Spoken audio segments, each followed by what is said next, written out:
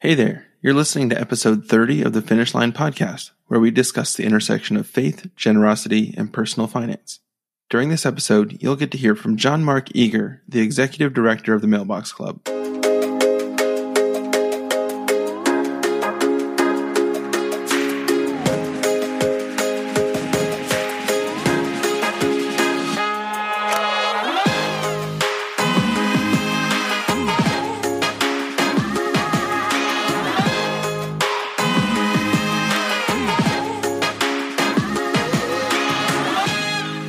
Hey everyone, welcome to the podcast. My name is Cody Hobelman, and I'm here with my co-host and brother Keelan. On today's show, we have John Mark Eager joining us from the Mailbox Club. John Mark's parents founded the Mailbox Club in 1965, and he joined the organization in 1990, now serving as executive director. The Mailbox Club aims to bring children to Christ and disciple them using a variety of printed and digital resources and a vast network of volunteers. The Mailbox Club already reaches millions of children each year in nearly 80 nations worldwide, but John Mark explains in this interview that the opportunity is much greater. Stay tuned to hear stories from the field and learn all about the incredible work that God is doing through the Mailbox Club. Before we get started, I just wanted to remind you guys that everything we do here on the Finish Line team is 100% free and always will be. If you're getting a lot out of this podcast and want to help us get the message to others, the best thing you can do for us right now is to leave a review on Apple Podcasts.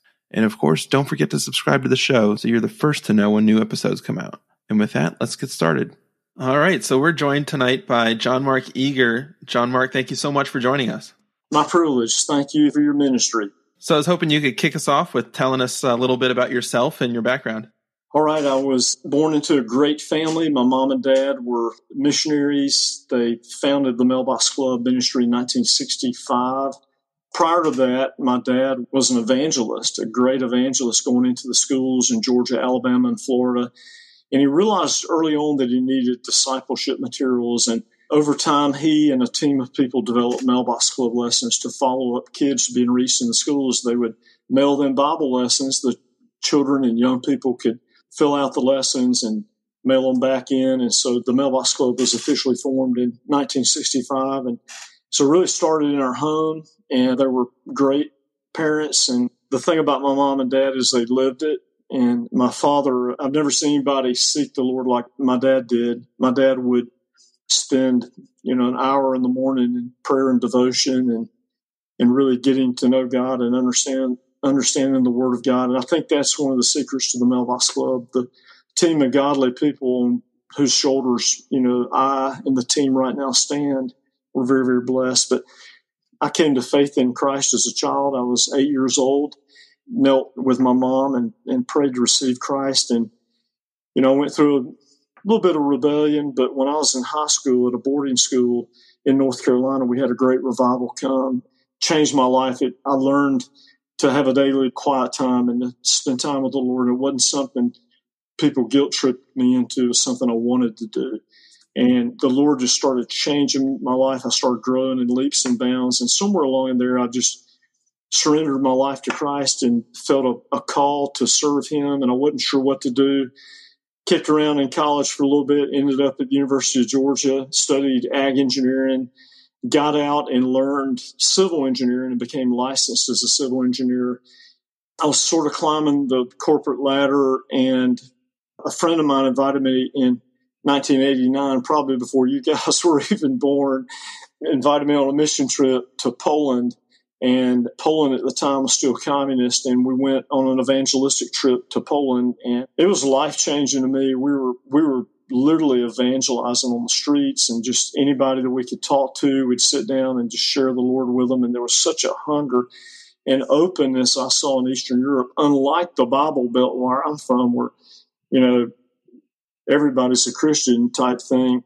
It was mind-boggling how open people were and how hungry they were. So when I went back to my job, it just didn't look the same. The engineering job just didn't look the same. And I realized I could make $1 million. So what? What does it matter? And if I lived for that, and I just had a burden to live for the Lord and do something for Him, and I wasn't sure what to do. And so I went to seminary And while I was in seminary, my dad would go, they remained close partners with Child Evangelism Fellowship. And my mom and dad would go to the international conference every 3 years with Child Evangelism Fellowship. And so my parents were at Ridgecrest in North Carolina in 1990. The leader of Child Evangelism Fellowship and my dad got together, and they kind of made a plan for my life. And my father heard Sam just talking about all the changes in Eastern Europe. This was in 1990 as communism had fallen like dominoes across Eastern Europe. And my dad was just electrified and so excited. And so he and Sam got together, and my dad called me in seminary and said, "You've got to come up and meet Sam." And so I drove up there. And to make a long story short, Sam Doherty, the leader of Child Evangelism Fellowship at the time, invited me to come and help develop a discipleship program for Eastern Europe with CEF using Mailbox Club. So I was, I think, 29 at the time. And so for the first time in my life, this ministry that I'd grown up with and the heart God had given me for missions intersected for the first time. And so I went through the CEF training program in Europe, and I began working with CEF in Eastern Europe and loved it. Early 90s in Eastern Europe was like going back in time 100 years. It was like there were horse and buggies on the roads and gypsies and wagons and hardly any food in the stores. And to make a long story short, we helped them for a number of years. We still help Child Evangelism Fellowship and loved working with them in Eastern Europe. Some of the most godly people I know, and I've just been blessed to work with them. And we began helping them then and later in North Africa and in Latin America, just coming alongside Child Evangelism Fellowship, helping them with the discipleship materials. Then the Lord connected us with Samaritan's Purse in 1999 and their shoebox ministry. And we began helping them in one country, and it grew to where 3 million of the 8 million kids getting shoe boxes were given the opportunity to receive long-term discipleship with the Mailbox Club. And oh, by the way, right in the middle of all that, we learned from Samaritan's Purse that God had a better distribution than the postal system, because the postal system doesn't work in a lot of countries, or a family making $100 a month, they're not going to pay $1 on a stamp. And so we began following the exact same network they had, and that was the body of Christ, churches. They partnered with churches to distribute the shoeboxes, where we came in behind and rode on their coattails, and we helped train and equip the churches to disciple kids. And so that's what we do in a nutshell. That's the secret sauce. I'll gladly share it with the world, because there's 2 billion kids in the world, and we'll never be able to reach them all. So if everybody copies us, that's great. We'll share our recipe and let people, find out about it. But Samaritan's Purse, Child Evangelism Fellowship, those ministries have helped us so much, and we partnered with them for many years. And the Lord has just taken a little ministry on a farm in South Georgia and taken it beyond imagination. I'll tell you more about something that even came up last week in Afghanistan, but that's a long answer to your question. My parents never dreamed the ministry would go beyond their outreach to kids in the Southeast, and God spread it around the country. And then I got started in Eastern Europe, and I had no expectation beyond Eastern Europe, but God did the same thing and just multiplied it. And there are literally almost 2 billion kids in the world, and we're barely scratching the surface. Last year we had almost 4.5 million kids. We believe in this decade we can grow to 8 or 10 million kids a year being evangelized and discipled, but that's a drop in the bucket. Wow, that is a pretty impressive history. I'm wondering if you could take a step back for a second, and just for those people that have not heard of the Mailbox Club and are trying to get an idea for exactly what you guys do, if you could just kind of break down what your mission is in the life of a child and the approach that you guys take towards discipleship. The approach we take is to equip believers around the world, churches and believers around the world, to evangelize and disciple children. We do not teach them to just grab kids and, get them to pray a prayer. Our approach is very much systematic in our main course, starting with the attributes of God, creation, the fall, the promised Savior, the resurrection, personal sin, how to become a child of God, and we lay out the steps to salvation. And then we move on into discipleship. And teaching children how to pray, how to confess their sins, how to live the Spirit-filled life, how to die to self and let Christ live on the throne in your hearts. And that's what we do. Last year, we partnered with over 60,000 churches, had over 500,000 volunteers involved. We have a handful of staff. The numbers make no sense but God. It literally is like the feeding of the 5,000. If you take God out of Jesus out of the story of the feeding of the 5,000, there's no way. So we had a staff of, hopefully at the end of this year, 125 people, but over 500,000 volunteers. It makes no sense but God.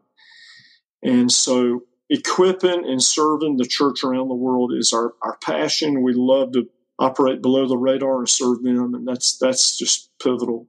Yeah, I'd love if you could just explain how you decided, or how your father originally decided to focus on educating children about the gospel and about Jesus. That is a great question. My dad was a great man. He really was. He was one of these World War II heroes. He graduated from Georgia Tech, got married, and joined the Navy in 1942. He was in the worst by the fall of 1942, he was in the worst naval battle in the Pacific. That's less than a year after Pearl Harbor. So he was one of those kind of guys. When my dad was a child, there was a great evangelist come to Valdosta named Gypsy Smith. He was famous at the time. He was kind of a peer to Dwight L. Moody, D.L. Moody. And my dad was up in the balcony literally with his nanny. That's how it was in the Deep South. You had somebody taking care of you during the day, and he was in the balcony. And Gypsy Smith preached the gospel. And my dad went down expecting everybody in the church to be there, but he was the only one there. And they didn't know what to do with him. They didn't know what to do with a child. And he went home and wept. And he knows he wasn't saved then, but he felt like God, put his hand upon him and protected him. And so then, was in the war and everything like that, and had a family started, and he was living here in South Georgia. He was church going. He was a deacon. He was good, morally good, but he was 100% lost. And through tragedy, two big events, the Gypsy Smith event as a child, and then I had an older brother who was killed in an accident on the farm, and I never knew him. But it was really through that tragedy that my mom and dad came to faith in Christ. And so I think those two events in his life were pivotal to focusing him on children and starting this outreach to children and young people. And he had godly people mentor him, and a gentleman from Michigan began to pour his life into him and disciple my dad and show my dad how to have a school ministry. This is something like the people in their 20s don't even know what that is, because it hadn't been allowed for so long. But back in the 50s and 60s and 70s, we had assembly programs and the Pledge of Allegiance and prayer before school type thing. And so my dad, started the school ministry and eventually realized the need for follow-up. And so that's where, the focus on children came in. And by the way, in the 90s, mid-90s, when I was really getting going with the ministry, I had gotten pulled into the orphanage ministry in Romania, and my dad had gotten into sex ed books, and all that's good. But back in the mid-90s, we began to sharpen our focus and realized that by probably about 98, focused on back to children, because so few people are reaching children. So to me, the why reach children is more important than the how. The why reach them because, hey, first of all, Jesus commanded us to let the little children come to me, and do not forbid them, for of such is the kingdom of God. Assuredly, I say to you, whoever does not receive the kingdom of God as a little child will by no means enter it. And so Jesus commanded us to, children are the greatest harvest field in the world. They're the most responsive to the gospel. Adults become proud from success or bitter from hardships they've faced. And so it's very difficult for a lot of adults to bend the knee and become like a child and receive Christ. Children, I believe, are the most unreached people group in the world, in that probably 80 to 85% of the church resources go toward everything but children's ministries.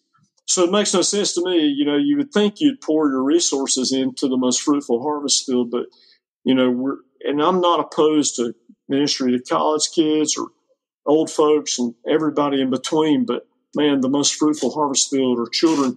And children, if won to Christ and properly discipled, can lead long, fruitful lives for Christ. And we know of so many people that have lived for Jesus for decades. And that's another reason. But children make great missionaries right now. We find all over the world when you lead children to Christ, their families see the change in their lives. And we have digital lessons, but we love the paper lessons when we can, because the readership is oftentimes, multiple people read the literature, and you see parents and siblings and friends come to know the Lord. And then finally, children are the future of every nation in the world. And so we're crazy not to be investing heavily into children and young people. Yeah, you certainly make a strong point for pouring our resources into children. If we're really thinking about how do we effectively manage God's wealth, I think that you're absolutely right. There is a huge harvest field in children whose hearts are open to the gospel. I mean, I see it in my own kids. It's a totally different experience than talking to an adult, and a totally different conversation and an openness. So I think that you're right on in what you're saying. I was wondering, just to get a little bit more into what the ministry looks like from the inside, could you just walk us through maybe like what a child in Eastern Europe or Africa is experiencing on their end from being a part of what you guys are doing, how the local church is playing into that, and what exactly they're going through on a weekly basis, that sort of thing? Yeah, it varies so much around the world. And what we do is we train leaders and tell them everything we know.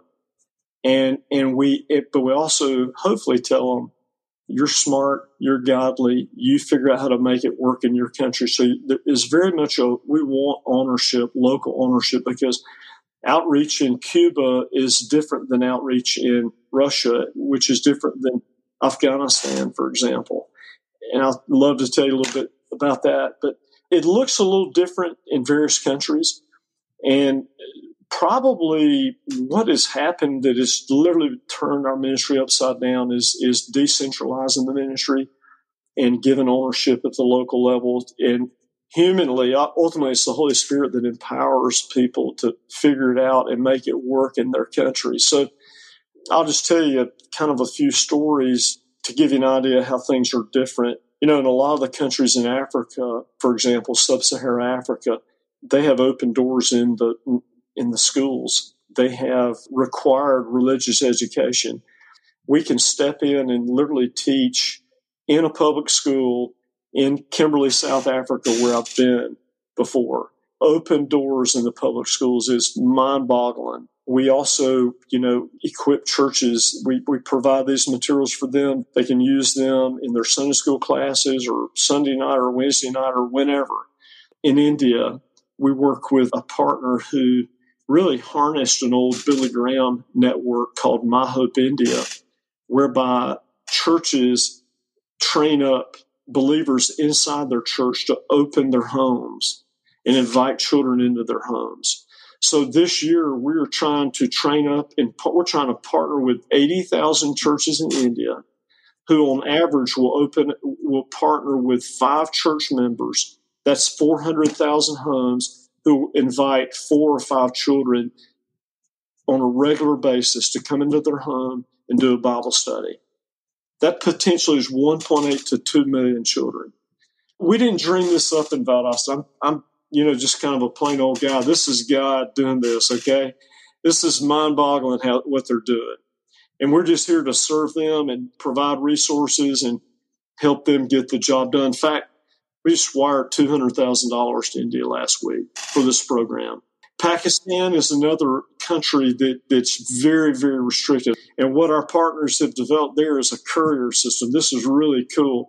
They collect the lessons, they bring them back to a location, they grade them, then they take them back. It's a courier. I think they have 20-something couriers. People in these countries, this is what's been earth-shaking for us. There are godly people, indigenous believers in these countries that just simply need training encouragement, and resources. I don't know how to operate in Pakistan. I don't know how to operate in India. But I don't have to figure that out. All I have to figure out is my role is to serve and equip, like Ephesians 4 talks about, serve and equip the body. But I can tell you stories literally all over the world. They do it differently. We've been invited by the Ministry of Education in South Sudan to provide Bible lessons for 3 million school kids.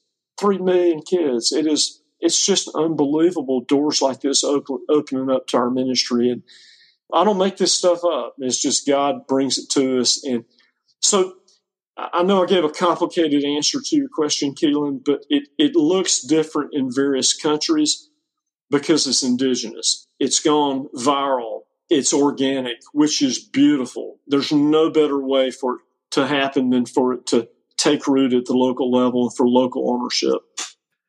Yeah, absolutely. And that is a theme that we have seen over and over through this podcast, is that where the gospel is able to take root on a local indigenous level, and that is where the true ownership is of the gospel and of reaching the community, that is where things really take fire. And it sounds like that's exactly what you guys have seen in your experience.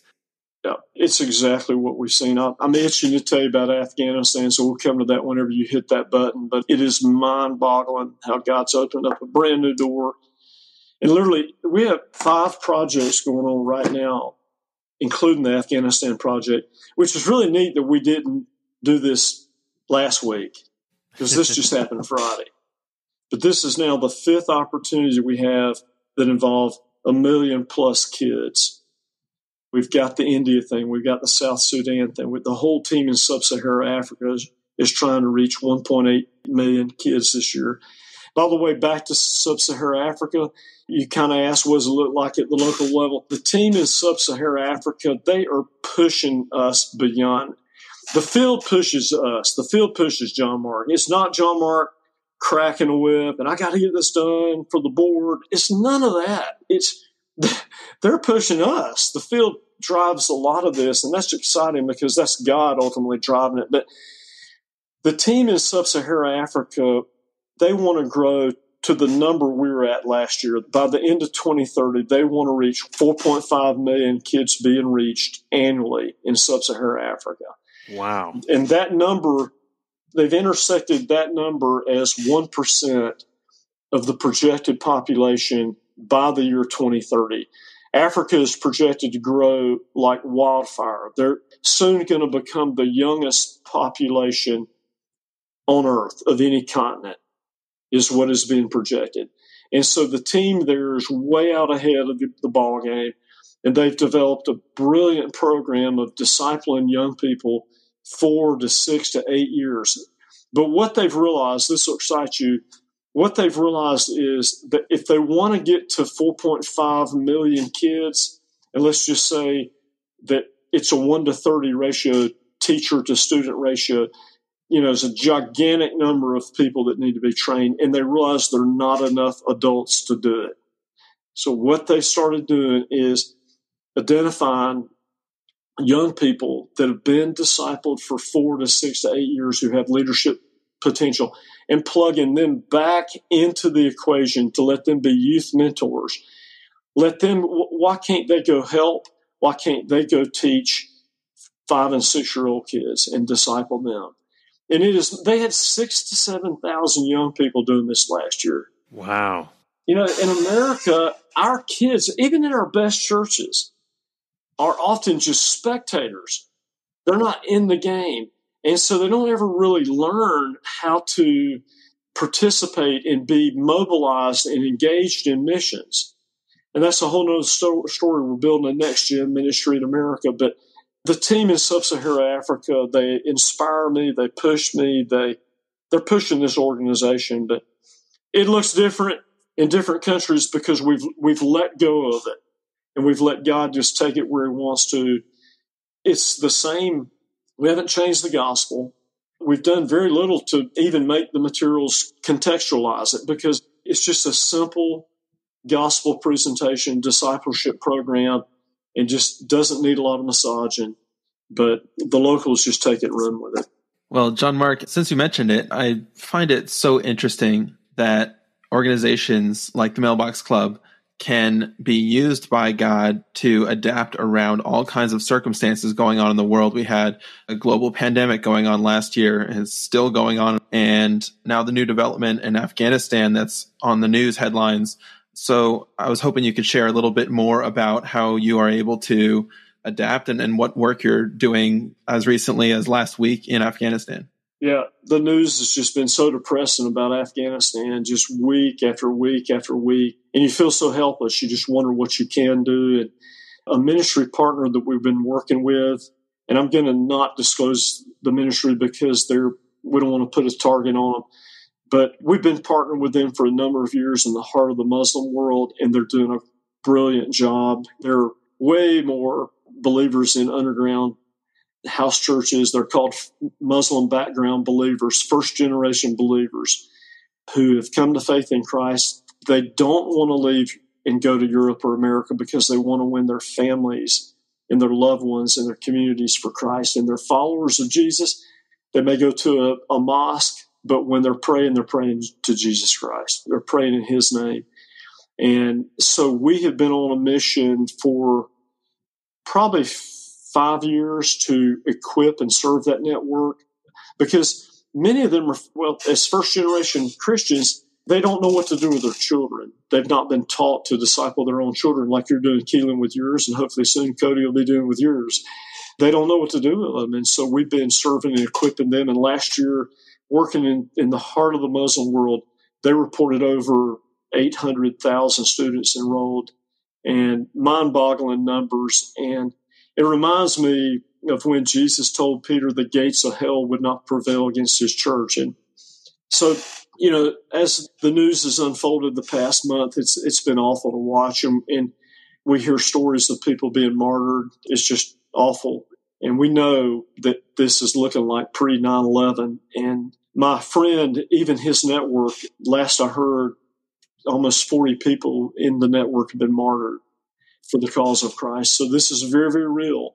We had a Zoom call Friday with him, and he didn't want it recorded. He doesn't want a target on his head, but he shared, as far as children go, he's involved in all kinds of humanitarian relief right now in Afghanistan and helping believers. But his ministry has a mantra to run to chaos, don't run away from it. But as far as children goes, what he shared was thrilling. They're rescuing children right now. They found recently 50 kids in a cave being cared for by two widow ladies. They are trying to get children released from the Taliban and placed in Christian families. He shared, and he has told me this before, that the untold story behind radical Islam is they abduct, kidnap, take children, and they put them in jihad camps. The children are abused physically and sexually. And frankly, that in their warped minds is the making of a good terrorist. It is literally John 10:10. The thief does not come except to steal and to kill and to destroy. Jesus said, I've come that they may have life and have it more abundantly. And many, many children, probably thousands of children, are being abducted and placed in jihad camps and brainwashed and trained to be jihadists. What's happened is, I don't know how many adults have come to know the Lord out of jihad camps. They've come to know, radically been saved. And as they've been discipled, my friend asked, what was your day job? And they said, abducting children. And so he's challenged them to reverse engineer their thinking and how can you go back the other way and help rescue children. And so what he shared the other day on the phone is we have an opportunity right now to reach 100,000 children in Afghanistan with these Christ-centered Bible lessons. But what he wants to do is provide these Bible lessons to about 10,000 families. Families over there are very big. Families there may have 8 to 10. If they're a little skinny family like our family with just 5 kids, they'll give 5 more, of the rescue kids to the Eager family. And so you'll have a family of 8 or 10. And we want to provide at least one set of Bible lessons per family and let the families do the discipleship. And frankly, I don't know that there is a better strategy than to train and equip families, because Keelan, you're the primary one to disciple your children, really more so than your church. And so I love this model in Afghanistan. I was so excited. I've been doing this a long time, and Friday was one of the most exhilarating phone calls I've been a part of. But my friend actually wants, through his network, if this pilot program goes well in October, by the end of the year, we want to launch into 500,000 to 1 million kids. And that really excites. I mean, I didn't even hear the 500,000 part. Once he throws numbers out, I want the high number. Why not? Can you imagine if 1 million kids were radicalized for Jesus in Afghanistan? You know, it's just like God to do something the U.S. government and military could not do. You cannot force, we know this after 20 brutal years and many, many fatalities, billions of dollars, probably trillions. You cannot force a democracy on one of these strict Muslim countries. But if 1 million kids and families are turned on to Jesus, then a nation can change. It's been really dismal, but I'm encouraged. I'm seeing signs that maybe this could be the greatest harvest field ever for the Afghan people, because not only what I just shared with you about what we want to do in Afghanistan, but as Afghans move around the world into refugee camps, we can run to them and help them. Sure, they'll need food and water and shelter, but they need Christ. They need the gospel. They need freedom from all this bondage. A friend of mine, a dear friend of mine, is a missionary in India, and I knew 100,000 refugees were moving there, and I've since found out, he told me about 200,000 Afghan refugees are moving there. And I asked him, we weren't like this. He's the partner with the My Hope India Network, and the 2 million is. I asked him, I don't remember when it was, 2 Fridays ago, if he could help us get a translation. He said he's already on it. He was a week ahead of me. We're getting the materials translated into Pashto. We already have Farsi. We have Uzbek. They have an Uzbek minority in northern Afghanistan. So I knew that working in refugee camps would be an opportunity, but I didn't know until last Friday we had this golden opportunity inside Afghanistan. And it's not either or, let's do both. This could literally be the greatest harvest of Afghan people ever. And if the church will wake up and jump on this opportunity, because when people are displaced and put in refugee camps, they're open, they're hungry, they're searching. And now's the time for the church to jump on top of aiding and loving and serving and caring for and bringing the gospel to refugee communities around the world as they're set up. But I cannot begin to tell you how excited I am about the opportunity inside Afghanistan. But I'm pumped up about it. This is what you come to work for right here. It's what you dream of. And if this were the only thing we had going on, I'd be pumped up. But God just keeps sending these opportunities, and it's all to His glory. The cool thing, He keeps providing, too. It's amazing. Well, John Mark, I was looking through the 2020 annual report, and I noticed a statistic that kind of blows my mind. It's that it was 97 cents to disciple a child, and it's more than delivering a pamphlet or a brochure. It's actually discipling these children over time with multiple lessons. And I was hoping you could just explain a little bit more about what that process looks like and how you're able to do it for such an incredibly low cost. Okay, I'm sharing all our secrets because I hope others will copy and it'll multiply the kingdom. So if you take 500,000 volunteers and if you paid them $2 an hour and they work 40 hours a year, just 1 week a year for reaching kids, that's $40 million that we don't have to pay. So that's secret number one. It's serving and equipping and training and letting it go. Now, we do require accountability on the finances. We require accountability on reporting. But we're not mean. We're not going to hit anybody over the head or anything like that. If they want more materials, they better report. It's about like that. It's just gentle accountability because we're stewards. At the end of the day, we're stewards of the resources God puts in our hands. And I take that really seriously. For whatever reason, God's wired me that way. God's just wired me to have a sense of accountability to our donors, but more importantly, to God. And so the beauty of what God has done is multiplied our resources beyond imagination is the equipping of the saints of the churches around the world. The second thing that I would point to, we have a dear friend in Northern Ireland, a Christian printer, who he doesn't print all of our materials, but he's going to save us this year, I'm going to guess, I think between $1 million and $1.25 million. He prints as a ministry. He saves us so much money. It's unbelievable. He's a good guy. Northern Ireland, they have a lot of Protestants, a lot of Christians, and he cut our cost from 80 cents per child, including the teacher's materials, prorated. He cut it from 80 cents down to 25, and then he raises half the money. So, you can't beat that. And so we send him as much as we can, to where we almost shut his printing operations down. Then we just stop, and then we go print everywhere else we can. We do have digital materials. We have lessons that can be done via email, online.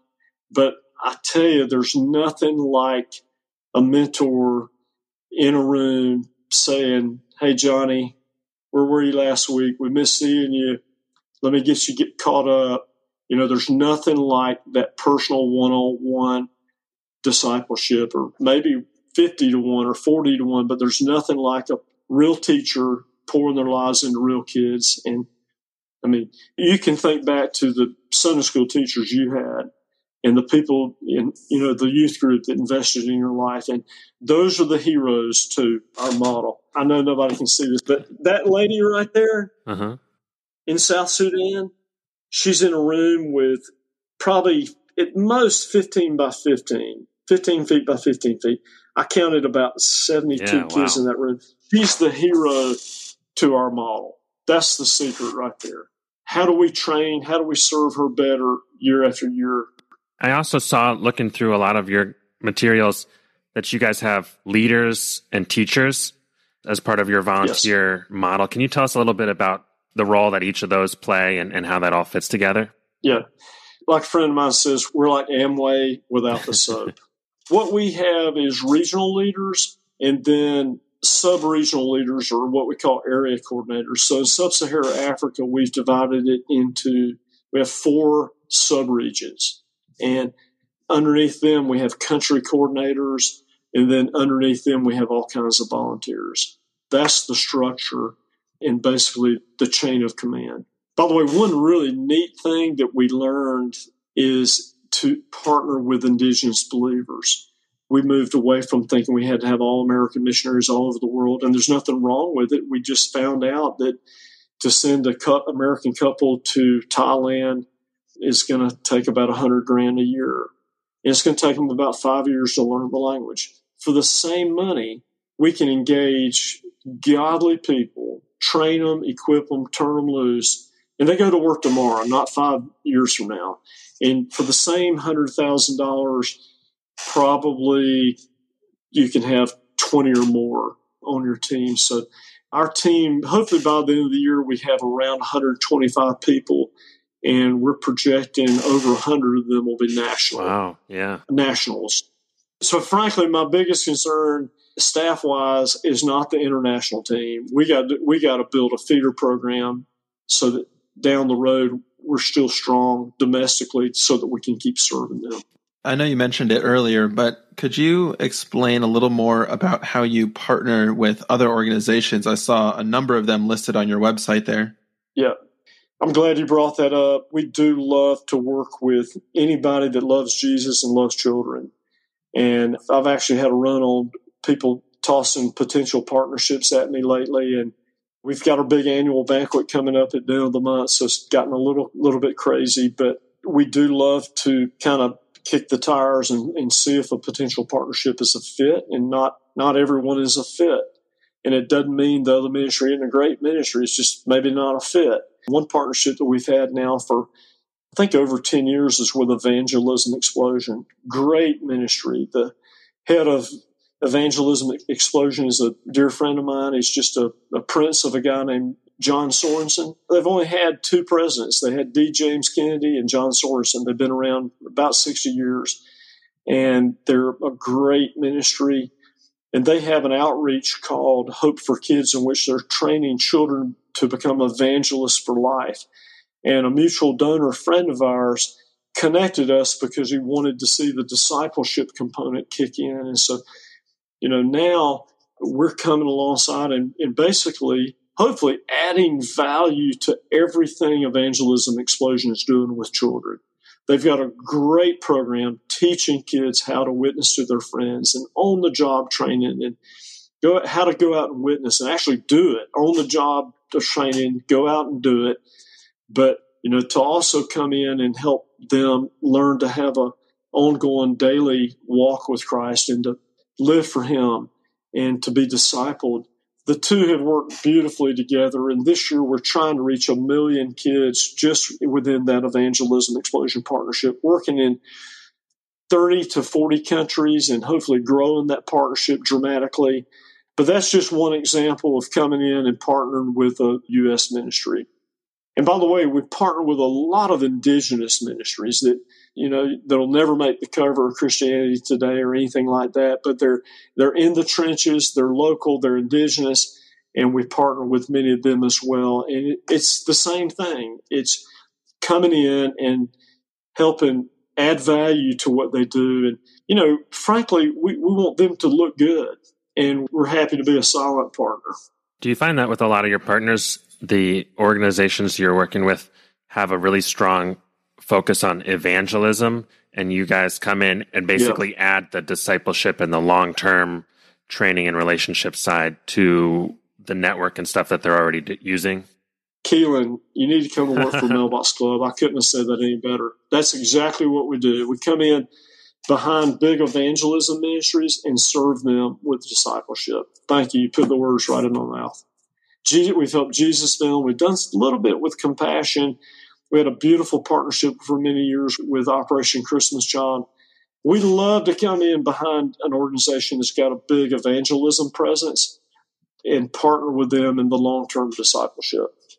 I was wondering, because we made this connection through ROI Ministry. You're listed as one of their top 10, and I see the Charity Navigator and a number of other awards on your site regarding financial accountability and a number of different things that you are focused on. And I was wondering if you could explain why that's so important to you and if that also seems to be important to donors. Well, it's really important to me. It's very important to donors. I think Jesus talked a lot about money, talked a lot about accountability. The parable of the talents comes to mind. And, to whom much is given, much is required. And I think that applies to every Christian in America. We've all been given a lot. And so my theology is deeply rooted, of course, in the Word of God. And I've just somehow, God has helped me understand a long time ago, over 20 years ago, that it's great to get a big gift from a donor. And I'm thrilled, but there's something like a mental hourglass that turns over in my mind that, in a year I'm going to give an account to that donor. It doesn't have to ask me. I know it's the right thing to do, to be accountable and to tell them what we did with their money and to thank them for what they did. And so, ultimately I'm accountable to God, but I feel that accountability to donors. And we've been so blessed to partner with the ROI Ministries. Those guys, they're fun. They love us. They throw partnership opportunities our way. They've helped us, figure out the metrics that you talked about, the cost per child. McClellan Foundation in Chattanooga has also been very helpful, helping me. I'm an engineer. Can you imagine how much I learned at University of Georgia ag engineering program about fundraising, strategic planning, how to do a board? Zero. And so ministries have helped us, and organizations like the McClellan Foundation, ROI Ministries, they've helped us get our act together, frankly. And yeah, donors like to know that if they give $50,000, that God will take that through this simple yet very complicated game plan and allow us to reach potentially 50,000 children in Afghanistan. And the costs were closer to $2 a child until, the combination of all these volunteers bringing the cost down, and then our printer in Northern Ireland helping bring the cost down. Those are God things that I'm not smart enough to figure out. But this is what God's done to bring the cost down. And the reason is simple, so we can reach more kids for Christ. I mean, the savings that the printer in Northern Ireland, the $1.25 million savings, we don't fly to the Bahamas and go fishing for a week. We plow that into reaching more kids for Jesus. Oh, by the way, that doesn't even show up in our financials. His savings doesn't show up in terms of dollars because it's a gift in kind contribution from another country. But it's so significant we show it in our 990s. We just we do a footnote because it is a giant gift in kind contribution from another country that is worthy of being noted. But, yeah. As we're coming up to the end of our time, I did have one question that I was curious that I didn't get to ask earlier. What's the age range of the children that you work with, and what have you guys seen in terms of when children are really able to kind of grasp the gospel and grapple with the kind of material that you guys are providing to the churches you work with? We have Bible lessons for children starting at 4 or 5 years old, going all the way up through teenage years. We even have lessons for adults and senior citizens. Again, I'm all for reaching someone in the nursing home. I don't want anyone to think I'm not for reaching anybody that God brings across your paths.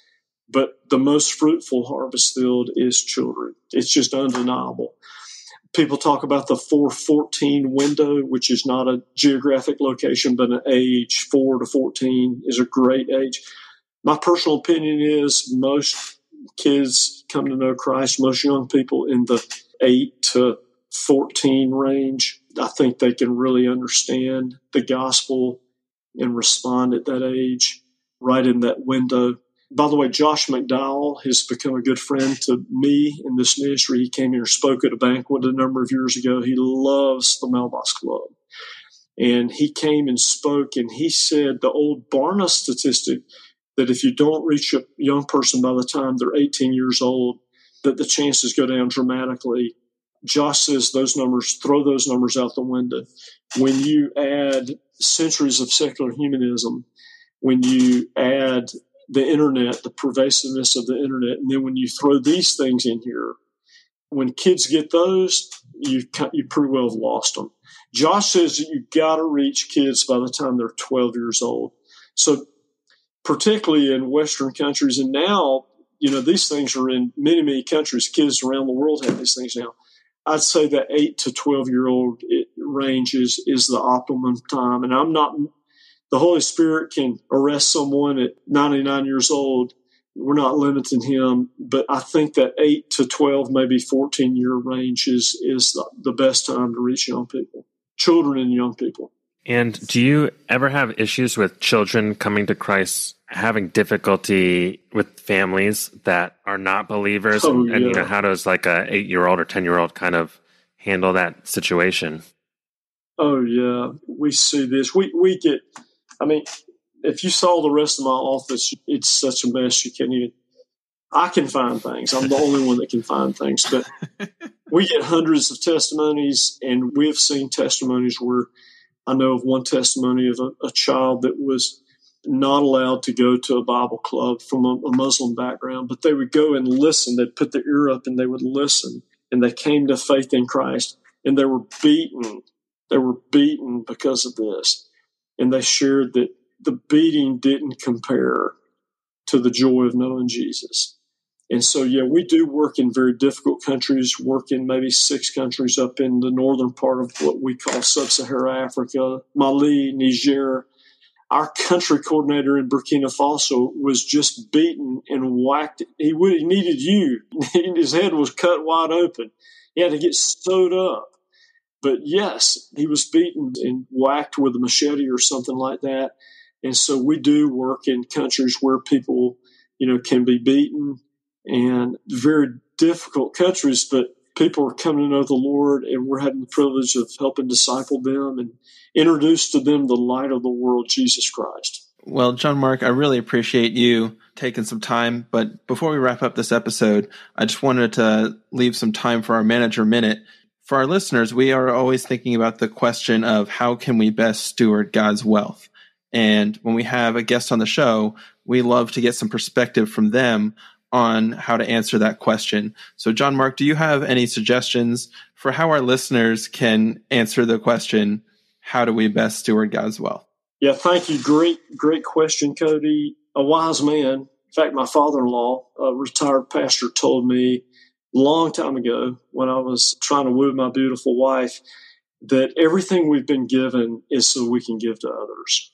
And we really can't name anything that we have, our careers, our minds, our material possessions, the educations we have been given. We cannot name anything that we have that has not been given to us by God. And so I believe we're stewards. I think stewardship is far beyond our money. I think stewardship is our time, our talents, and our resources. And I believe we're to use it to take as many people with us to heaven as possible. I'm told most of people's resources are not in their cash. They're in their, and I'm preaching to the choir, Cody. I shouldn't be telling. I'm told that most people, that 90% of their wealth is in their non-liquid assets like land and stocks and bonds. And just recently, I've heard of someone who may be making a large cryptocurrency donation to the Mailbox Club. Trust me, we'll take it. We'll take whatever God gives us. But I believe that we're all challenged by the Great Commission to constantly take stock of our lives and do exactly what your organization is about, to evaluate what you have and need and what can you give away to reach the world for Christ. And so I just appreciate and commend both of you for what you're doing. I think it's incredible. It's almost unheard of these days that we're to live below our means for the sake of the gospel. And I appreciate that. My parents were great examples of that. My dad had a lot of money go through his hands, but if you saw him, you'd never believe it because he lived simply. And those kind of people are my heroes, humanly. Couldn't have said it better myself. Well, John Mark, as we're getting to the end of our show here today, I did want to give you a chance to tell people how they can get more involved with the Mailbox Club, where they can get more information, and what opportunities there are for people to support what you guys are doing. Absolutely. I would start by going to our website, which is mailboxclub.org. That's mailboxclub.org. You can email us. You can call us. I would welcome the opportunity to help any of your listeners at a local level. Anything we can do to serve to help your listeners and churches be more effective in reaching children and young people in Maryland or Pennsylvania or anywhere in this country or anywhere in this world. Anything we can do to help, we're a phone call away, we're an email away. And I would also invite everybody to either come to our banquet in Georgia, which may not be practical for a lot of people, or to go online and watch our banquet. We're planning to live stream it. It's a fun time. We've got a really sharp young couple planning to come and lead the praise and worship named Caleb and Kelsey. And then after that, we want to go into the program and really just move around the world sharing thrilling stories of what God is doing. And if you can't watch it, we want to log it, store it on our website so people can go back later and watch it. But those are ways that people can get involved. We'd love to help anyone at the local level. We've got to reach kids in this country. I love talking about Afghanistan and South Sudan, but my heart is broken for America. We're in trouble. We have got to get involved at the local level and reach kids. I was just down today in the really poor part of town here, and we're trying to launch later this month and in October, launch weekly Bible study, and the people they're like begging us to help. They're crying out for help. Right here in my town, I'm embarrassed. Right here in my town, we want to reach about 70 kids and begin discipling them making them peanut butter and jelly sandwiches and helping them with their homework. Acts 1:8 is not Jerusalem or Judea or Samaria or the ends of the earth. It's connected with and. And so if we can help anyone listening at the local level, we'd love to. And of course, if anyone would like to donate, again, they can go to our website and find different projects to give to. We would appreciate that. Whether somebody helps us reach 500 kids or 50,000 kids, we just appreciate whatever your listening audience would like to do. Thank you both so much. It's been a joy. Well, thank you for joining us, John Mark. This has been a fantastic conversation and just, I think, really eye-opening to think about how the lives of children are so critical to the gospel, making it around the world, and to see what God is doing in and through you guys and the thousands of volunteers that support what you're doing. So thanks for being with us tonight. Hey, to God be the glory. If he can use me, he can use anybody. Thanks so much for listening to the show. If you have questions about setting a financial finish line or anything else you heard on the show today, we'd love to hear from you. You can reach us on Instagram at FinishLinePledge, through our website at FinishLinePledge.com, or by email at hello@FinishLinePledge.com. Send us any questions you have and we'll answer them on one of our future episodes. As always, if you want to find any of our references or links from today's show, you can find them in our show notes at FinishLinePledge.com/episode 30. That's all we have for today. We'll see you next time.